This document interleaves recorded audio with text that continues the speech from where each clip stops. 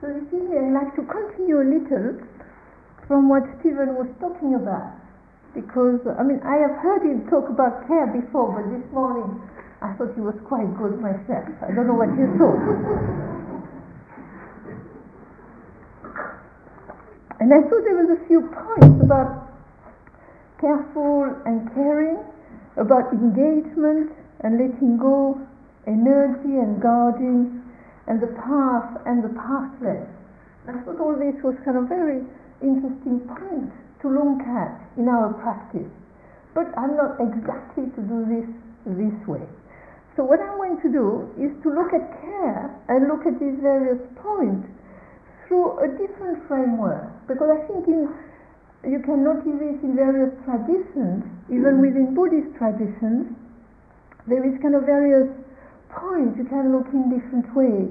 And so what I like to look at is at these three attitudes which we've been told in the Zen tradition to cultivate: great faith, great courage, and great questioning. And for me that's where in a way the idea of care, of appamada, meets with this idea of the practice in Zen, this idea of cultivating faith, courage, and questioning. And within that I will bring the other points that Stephen mentioned. And so faith I think is very, in a way to me, I would say that sitting in meditation is actually an act of faith.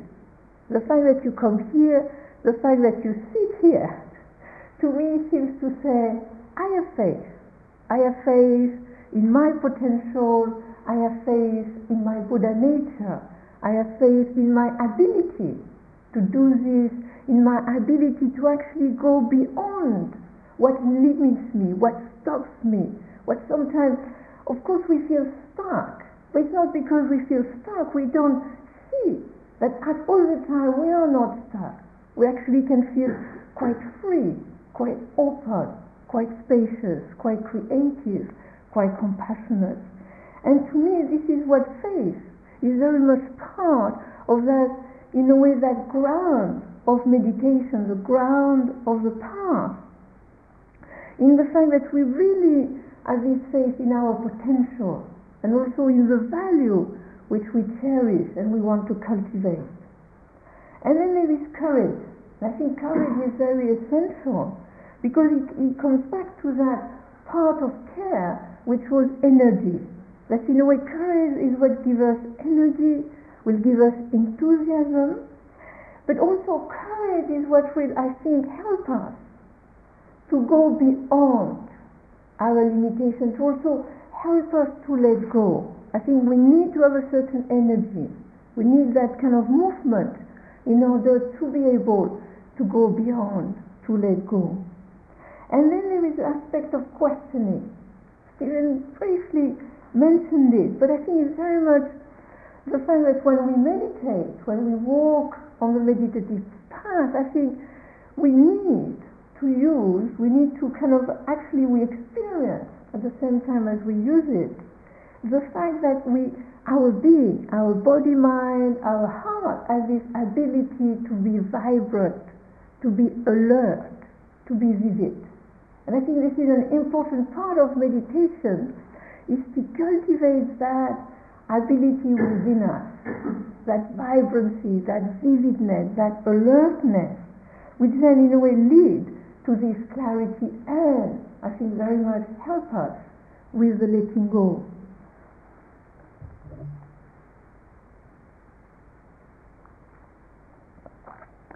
I am somewhat known for using kind of thing in daily life, and this time I hope I won't bore you too much, but the example I'm going to use will be from my travel in Korea, because I went to Korea after 12 years I had not been there, and before that I left in 85, and so I might use a lot of this example because I thought they were quite vivid. So faith I think is very much faith in our own potential, in our ability. And what is interesting with faith as we practice is that actually the practice gives us a glimpse of what we are faced in. That as we practice, we experience, we have a glimpse of this experience of our potential. Where we not start, we open, we spacious, we suddenly surprise ourselves. I think not only during a meditation retreat, but I think also outside of a meditation retreat, we suddenly see, I am not stuck there anymore. There seems to have been some movement. So I think in faith there is a faith in ourselves, but also there is an experience of what that faith is about, which I think is two very much components of the practice. And when I was in Korea, that was one of the first things it really kind of touched me, was that through a friend, one of my worries was that I was going to Korea and I was going to suffer. Because I was going to have to sleep on the floor, which I can't do anymore. I was going to have to sit on the floor, and I was not going to be able to shower for 20 days. Anyway, each to its own fear.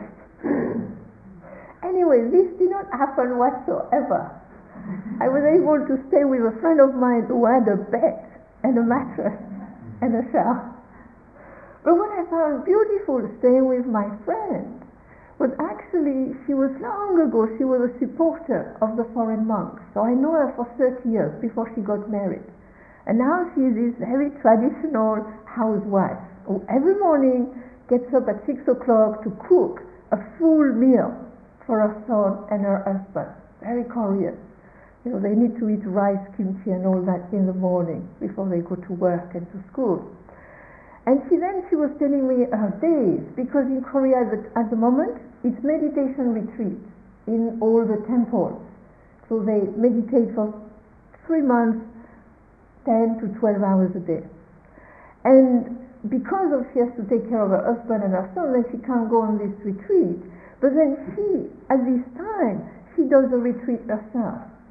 Which means that every morning, she gets up at 4 o'clock.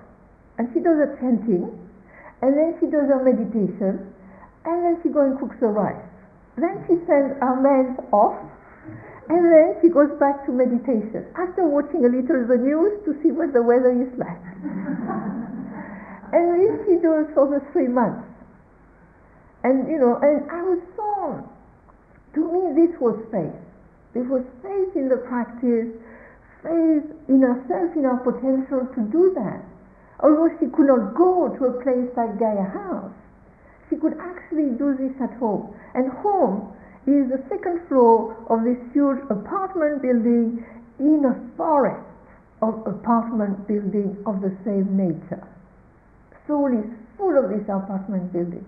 And to me this in a way nurtured my faith, actually, to know that she is in her little apartment building getting up at 4 o'clock in the morning to do our meditation. In the same way that here, we will get up a little later to do our meditation. And so, to me, this is faith. This is kind of really an expression of kind of within one's circumstances. I think the faith that I can do this in a way wherever I am, whatever I am doing, I can fit it in my life. And I think this is very important that, of course, we come here and we have very special circumstances. But I think during the week we are actually training ourselves so that we can take that faith, that practice back in our daily life. That it be in an apartment block or wherever we might find ourselves.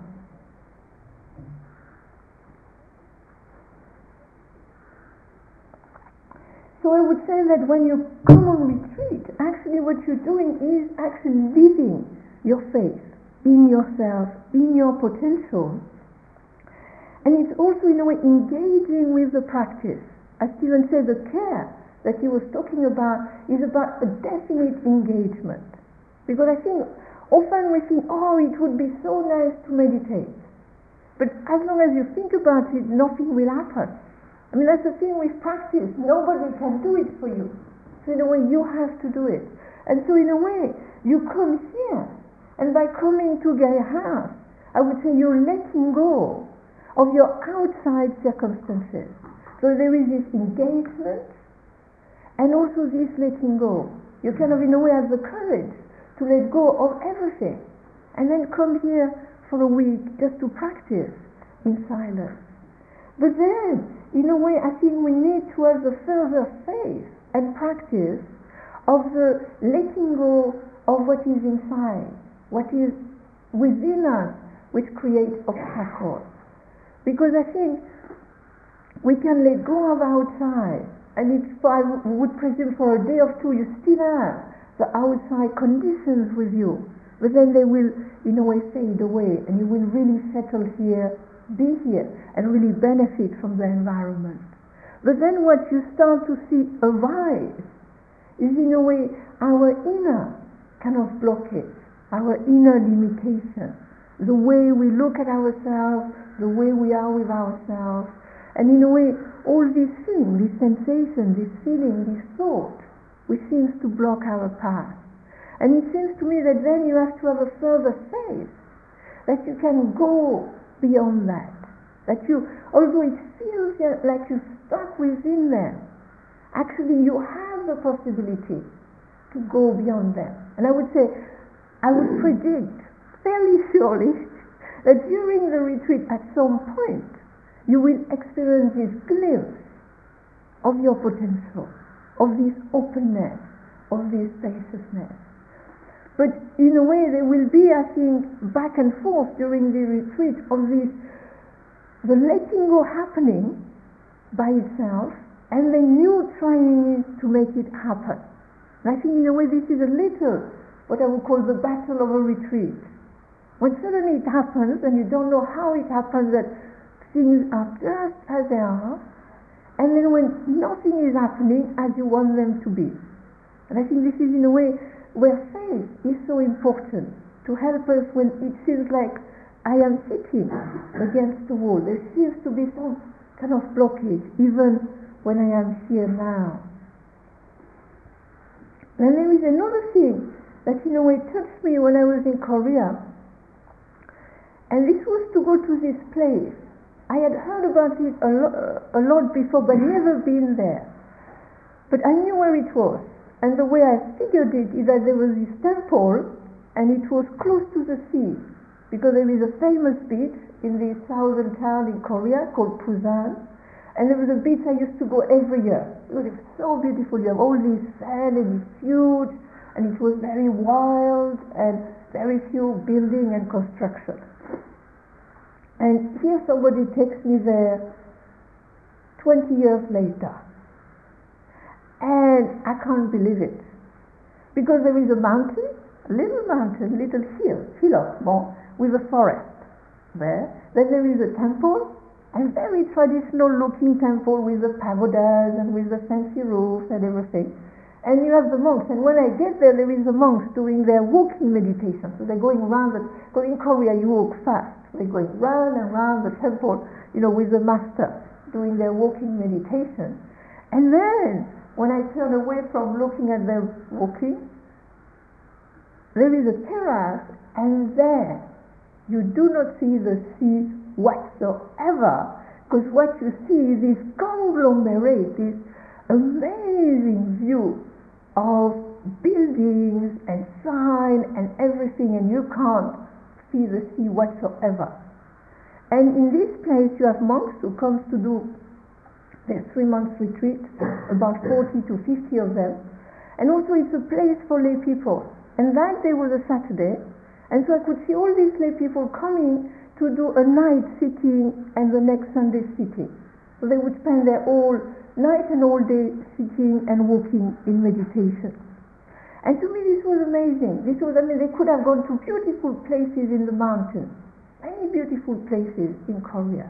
But they choose to be here, in this place where in a way you are in the midst of modernity. You could not be more in the midst of technology and modernity. And in a way to have the faith to sit within that. And I think to me it gives me really the faith to sit. We often complain in the West, if only I went to Asia, I could sit in the mountains with a great master. Well, not necessarily so, and for me it was very inspiring to see their face, to come and sit all night and all day next to this incredibly noisy, busy city, part of town. And to have the faith, and so in a way for us, I think we have very the good fortune here at Gaia House to be in nature. And how generally when we come to Gaia House we feel, wow, it's green, it's fresh.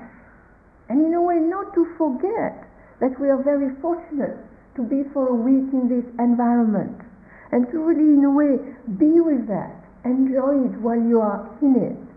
But at the same time not grasping at it, because when you go back home, in a way you'll have to bring what you have cultivated during this time back in the midst of confusion, of technology, of modernity. Just in the same way as these people are doing their retreat in the middle of it. So in a way, the faith is not only when we hear, but in a way we have to take the faith back into our own circumstances.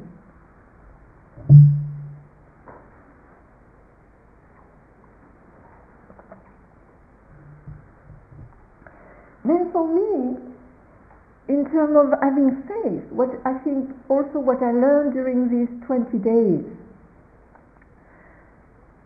is that for a long time I had that thought until recently that if everything else failed in my life, if really I don't teach anymore, everything totally failed and I have nothing, then at least I can go to practice in Korea and become a nun again. And what was interesting for me is that now that dream is gone, because I can't live in Korea anymore. I can't sleep on the floor, I can't sit on the floor, no way. And at the same time, it doesn't mean that I cannot practice.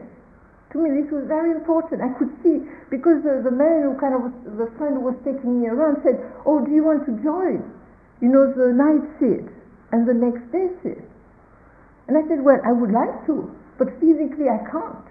And they don't allow you to bring, like here, a chair in the meditation hall. This would be like, they're not moved on yet to that kind of modernity. So you still, they will not even give you a bench there.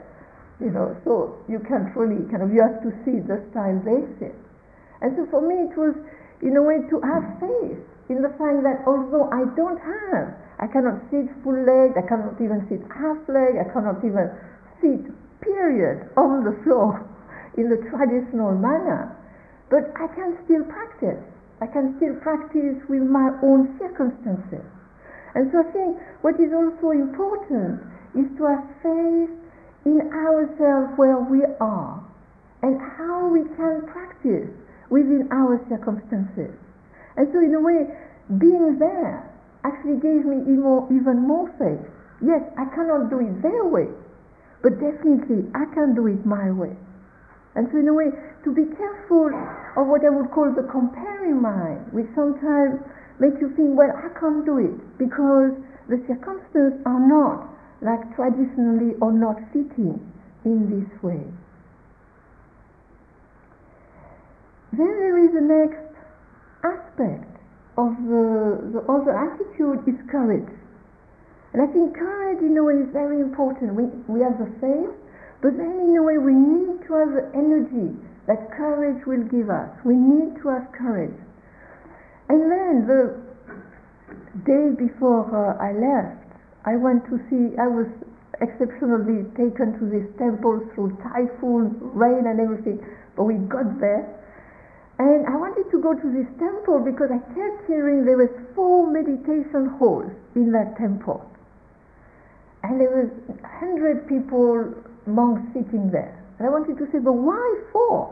Why do they need 4 meditation halls? What are they doing specially in these 4 different places? So I wanted to go there and see what they were doing. And so I asked them, but what happened? And then what I was told is, well, the first one they sit 8 hours. And the next one they sit 10 hours. Then the next one they sit 12 hours. And then the last one they sit 20 hours. And so I said, oh, how many in each? And there was about the first one at 30, the next one at 25, the next one at 20, and then the last one at 4. So I said, And to me what was interesting is that in a way the courage was adapted to the circumstances. So the people who fell up to the 8 could go there, then the 10, then the 12, and only 4 people felt up to the 4, and so that's what they were doing. They had the courage to do that. But because others could not do it, they did not feel bad or guilty or whatever. They just, each person had their own way with courage. So I think, in a way, often we have this very heroic idea about courage. That courage means, in terms of practice, that I sit for 3 hours non-stop, or I sit all day or all night or whatever. But I think it's very much, in a way, for you during this retreat, what is your courage? The courage you can have. The courage to sit, the courage to walk, the courage to meditate, the courage to be aware within your own circumstances. I think this is very vital. At the same time, I was at a conference on Buddhist women. This was a real kind of women fest, revival meeting, 1,000 women together, 60 speakers for a week. So it was, quite special. And then I met this young woman, and she was part of a new movement in Korea. And they're a group of about 50 people, and they decide to live together and to meditate together, and on top of it to be ecological, and with a zero waste agenda as they live, not as an idea, but as they live. And she told me, you brought this with some plastic, I can't really eat it. I do not touch anything which has plastic in it. And they really it was interesting to see them, because I was asking about their life and what they do. Again, they get up early in the morning, they meditate. And the women, they live 25 in one room. And the men, there is less men, 15 in one room. And in the daytime, those rooms are used for other activities. And so very much very communal life, very dedicated life.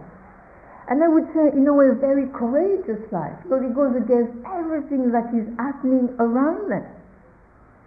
And what is interesting with the group is that they don't so much invite you to be there, but again and again they check, are you sure you want to be here? This is not easy. Do you still have the dedication? Do you still have the courage to do this? And I thought that was interesting, that they want you to really be there because you want to be there, not because you feel forced. So again, a courage, but a courage which comes out of the faith, that this is something they want to dedicate themselves for themselves and for others. So in a way, courage, I think, gives us energy, gives us movement, and I think at that level it's important to reflect, what is it that gives me energy? And what is interesting is that I would say actually meditation gives us energy. If we really do it, after a little while, you might feel tired the first day or two, but after a while, actually it does give us energy, because we grasp less. And if we grasp less, then there is less obstacles, and then it's easier to feel creative, to feel energetic. And so I think this is very much part of the meditation practice, this energy, to cultivate it, but also to experience it as we do meditation. Also, courage is to go beyond, and I would say, in a way, to go beyond our comfort. And I know that I was not helped in Korea to go beyond my comfort, because all my worry was satisfied. But I think sometimes a retreat is an opportunity to go a little beyond what we feel is comfortable. Because I think, in a way, the whole world is here to make us feel comfortable. And that's what, it was interesting to me to research the Korean temple and how they were now, 20 years after I left. And one thing I heard again and again and again is that people were becoming more individual and people were becoming more comfortable, and because of that it was harder to meditate. And it was interesting that they were saying that, that in a way, and that's one thing that came again and again. We are more comfortable, and because we're more comfortable, it's harder to meditate. It's harder to, in a way, be courageous. It's harder to really dedicate ourselves to it. And so, I would say this is on retreat. In a way, we have this kind of how to take care of ourselves, but also how can we have the courage to go a little beyond. And that's what I experienced when I was in America last year in March. I was doing a month's retreat in silence with a group of other teachers. And I was very keen. Very enthusiastic, getting up early and sitting all day. Yeah, that's what I want to do. And then within 3 days I got ill. And it was not so easy. So my enthusiasm somewhat kind of went down a bit. But I continued with the practice because I felt I had this opportunity. I wanted really to apply it. And this is to, in a way, it doesn't mean I was not in pain. It doesn't mean I was not trying to find way to have less pain. It was something to do with the food and my stomach. And so to take it maybe a little easier at times, go for more walks. But at the same time, there was still this courage to do it because it was important. And it helped me to go beyond just wanting to be comfortable and to wanting to always be at ease. And actually the meditation, the retreat was very rewarding. And I think a retreat generally will require for us to go a little beyond what we're comfortable, what we are at ease with. And in a way, what is kind of blocking us? What is it? Why do we need this courage? And it's because we grasp. And to me on retreat it's very interesting to look at what is it I am grasping at? And why am I grasping at it? I think this is two interesting questions. It's not saying don't grasp, because I think this is a very natural thing, kind of a tendency we have, and I'll talk more about this in the next few days. But in a way to notice when you feel during the retreat a little blockage, a little kind of something is not working, or I feel kind of what is it? I would say at that moment, what is it you're grasping at? And then to question, why am I grasping at this? Why am I grasping at this thought? Why am I grasping at this feeling? Why am I grasping at this sensation? Because if you really look at it, you don't need to. I think in a way there's a strange feeling that I need to grasp at this thought. I need to really worry about this. Why is this feeling? I need to feel it. It's too much. But trying to see if you can bring a little space by looking at why am I grasping at this, but not in an analytical way, but asking in this moment, in this experience, why am I grasping at this? What is need in this very moment to do that? And in this way, I think if we kind of start to, in a way, question a little this kind of the grasping, what is it that kind of we're grasping at, how we're grasping at it, then it seems to me we can be with experience and life differently.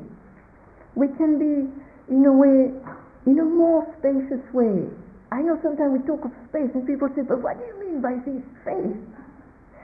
And I think it is a feeling of, in a way, flowing, a feeling of being with, of engaging, but in a way which is loose, which is, there is no tightness. And to me that was interesting, going to Korea by myself for 20 days. Because generally when I go traveling for myself, doing some research, I can predict that at some point I will feel uptight, if not downright angry, and not be very nice, or feel very lonely. And generally this happens. And so I was expecting, I thought, well, I go for 20 days in Korea on my own, this is going to happen. So I was wondering, how is it going to happen? When is it going to happen? And it did not happen. whatsoever, even though sometimes, circumstances were not always as I wanted them or whatever, and it did not happen. And to me this was interesting, that quality, because it's a very minor thing, but at the same time as an experience it can be quite different. To be with things just as they were. And I think when I arrived, I made that decision. Even before I left, I made that decision. I am just going to be with how things are, and of course try to kind of, make things move in some ways. But I'm not going to go into doing incredible research of this, that, and another. I just go and see, and kind of throw things, and see how it goes. And in that way, I accomplished a lot. And it was kind of like it worked. There was a flow to it. And to me, this is the thing with grasping. And often in grasping, there is expectation. We want things to be a certain way. We want to accomplish this great thing, or we want this to be really worthwhile, or to really, really do this. And often this really blocks us. And I think in the retreat, but also in our daily life, how can we try to have that intention for this engagement, this vivid engagement, but without the grasping, the expectation that comes with it.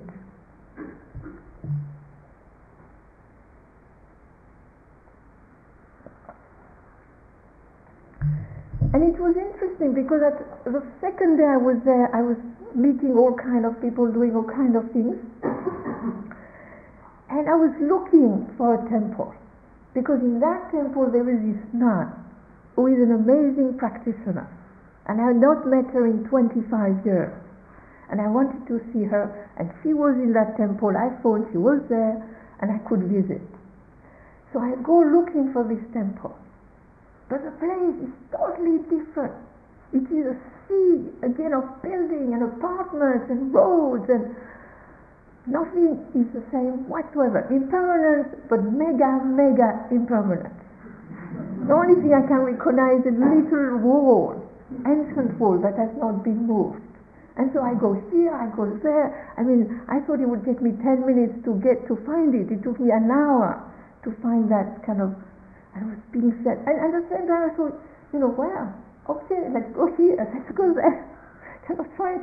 I thought at some point I should find it. And finally I find it. And finally I met this wonderful nun who was taking a bath because I was not coming, so she went to have a bath anyway. So I waited a bit, and then she appeared, and then she smiled, and she had this amazing presence, which is a great practice. It's really very special presence. And I wanted to talk about practice. I mean, I've come all this way, I thought, let's see, what about practice? And she looked at me, practice. There is nothing to say. So I'm thinking, how am I going to continue during this week together with you? But we'll see. Nothing to say. The only thing is to do it. You sit in your daily life, in your meditation, on retreat, outside of retreat, whatever, you do it. Nothing else. Nothing to say. So we just sat there smiling at each other. But I found it worthwhile. And my friend, because I went around with my friends, sometimes they had to take me, I would just kind of meet the people, take a picture, be with them, and that was enough. They would say, but, don't you want something more here? But I just wanted to be with these people. I just wanted to be with them, be in their presence. And not necessarily talk about it. And again, I think this was very much part of this spaciousness, of this courage to not grasp and really be with a person as they were. And then the last quality is questioning. And Stephen will talk quite a bit about that. This is his forte. He's very much into questioning. But I think questioning is very important. In a way, this idea of path and pathless we talk about, that in a way the path, we have to walk on the path, but at the same time we have not to be stuck on the path. I think this is a thing. Kind of how can we use the path to make us advance, and how not to be stuck on the path. And so when I was in Korea, I wanted to meet a good friend of mine, again, another good practitioner, a monk. But I could not meet him because at the moment, also this is another thing in Korea, that the temples, especially the monks, are getting very wealthy. They have fancy cars, lots of money. I mean, I kept being given lots of money, which I then passed on to the next person, to recycle a bit this money. And so some monks are worried about it. And my friend, the one I was looking for but did not meet, decided, I thought this was wonderful. As an to me, it exemplifies faith, courage, and questioning. That with his buddy, for the next 3 months, they were going to beg. And they don't beg in Korea anymore.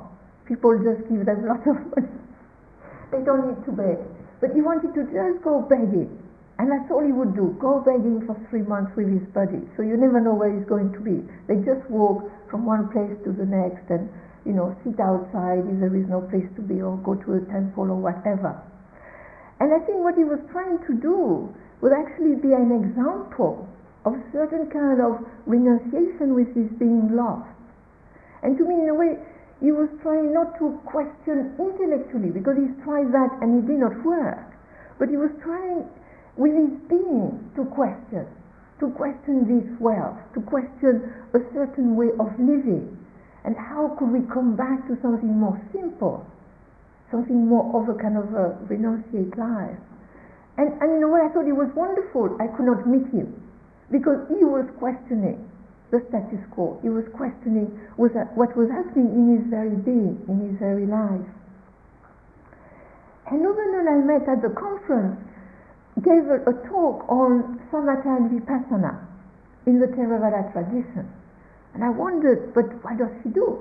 I mean, in Korea, you're supposed to question.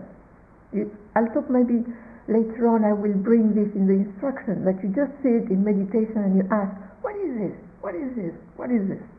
And everybody was telling me about, what is this? What is this? That's all they do. My friend, when she gets up at 4 o'clock in the morning, what is this? That's what she does. But this man was talking about Theravada and awareness and this, and so what does she do? So I went to see her and said, what do you practice? She said, well, I practice awareness practice. And I said, but what about the question? What about what is this? She said, I don't do it. And I said, but why? She said, well, it doesn't really work. Or it doesn't really work fast enough. And so it was interesting. She said, awareness practice, which is, I feel it is a little true what she was saying. Awareness practice is much more kind of evident. You try to be aware of your feeling, of your sensation, of your thought. You try to be aware of the breath. You try to be aware of the sun. And you can see the results relatively fast. And that's why I do this. And nowadays in Korea, many people will do that because it works better. But the question, it takes too much time before you awaken. So, I dropped it. And I was trying to tell her that I was myself doing the question and the awareness together. This she could not. So, we did not have the time to really look into that. But I thought this is interesting.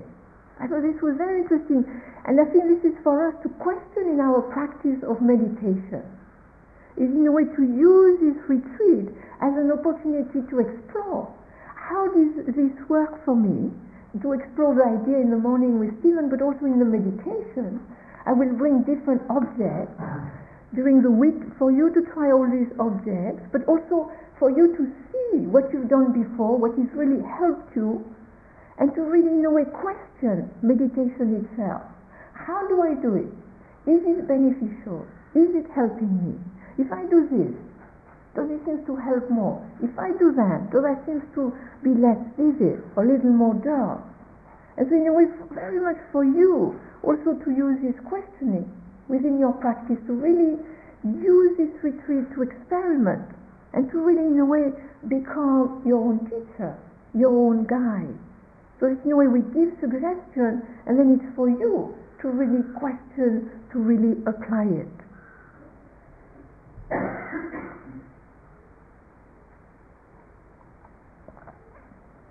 And so within that, to in a way question, maybe what is it that blocks us? What is it that we grasp at which blocks us? Also, how do we live? How do I approach myself? How do I approach the meditation? And in a way to bring to that questioning, to be careful and to be caring. I think this is very important. That the questioning is about not what I would call a perverse existential reasoning, which getting together with negative feelings send us into this kind of meaninglessness. What is life all about? Everything is meaningless. To be careful that questioning does not feed into a certain negative kind of spiral. I think one has to be very careful there. So in the questioning, to bring the carefulness, the caring, and within that to notice what is one of the what I would say one of the big blocks when we meditate, big block in our lives is judging, misery, comparing. If only mind. So during this time, during this retreat, I would really hope that with the help of the faith, the courage and the questioning, you notice and you try to bring a little spaciousness in this kind of judging of oneself, judging of others, judging yourself for not being good enough, for not meditating well enough, for not being aware enough, or not spacious enough, or whatever. To be careful about that. At any given time, we're doing the best we can. I think this is very important. So in a way to kind of notice, questioning the judging, questioning the comparing. Some people, I don't know, I've not kind of looked at everybody, but I know that although you're supposed to kind of, be eyes closed and looking in front of you, I know sometimes people have a tendency to look at what other people are doing. And sometimes they think, oh, this person is sitting so well, and they don't move whatsoever, and I can't stop fidgeting or whatever. And again, not comparing. They are where they are at. You don't know what's in their mind. I mean, they could be all over the place. And you might, even in your fidgeting, be very present. So be careful with the comparing mind. Be careful with the measuring mind. The little person saying, oh, this is not a good meditation, or this is a good one, or this should be better, or whatever. We have this measuring mind. Can we let it go a bit? Can we, in a way, question that measuring mind? We don't need to measure. We just need to be here and try to see what we can do in this moment. And also to be aware of the if only mind. And that's an interesting mind. If only my cousin was better. If only the teacher was a little, I don't know, more vibrant or more enlightened or I don't know what, then really this retreat would be so much better. If only I was not having this feeling, this thought. Whatever, this is the way it is in this moment. In a way, to me, we have to deal with the situation at hand, but we've bringing to this situation in this moment this faith in ourselves, this faith in our potential, this faith in the practice, the courage to actually do something, the courage to sit, just the courage to sit here, and also the questioning in this moment of what is it that blocks us. So, that's what I wanted to say today. Are there any questions? Thank you for listening. To learn how you can support the teachers and Dharma Seed, please visit dharmaseed.org/donate.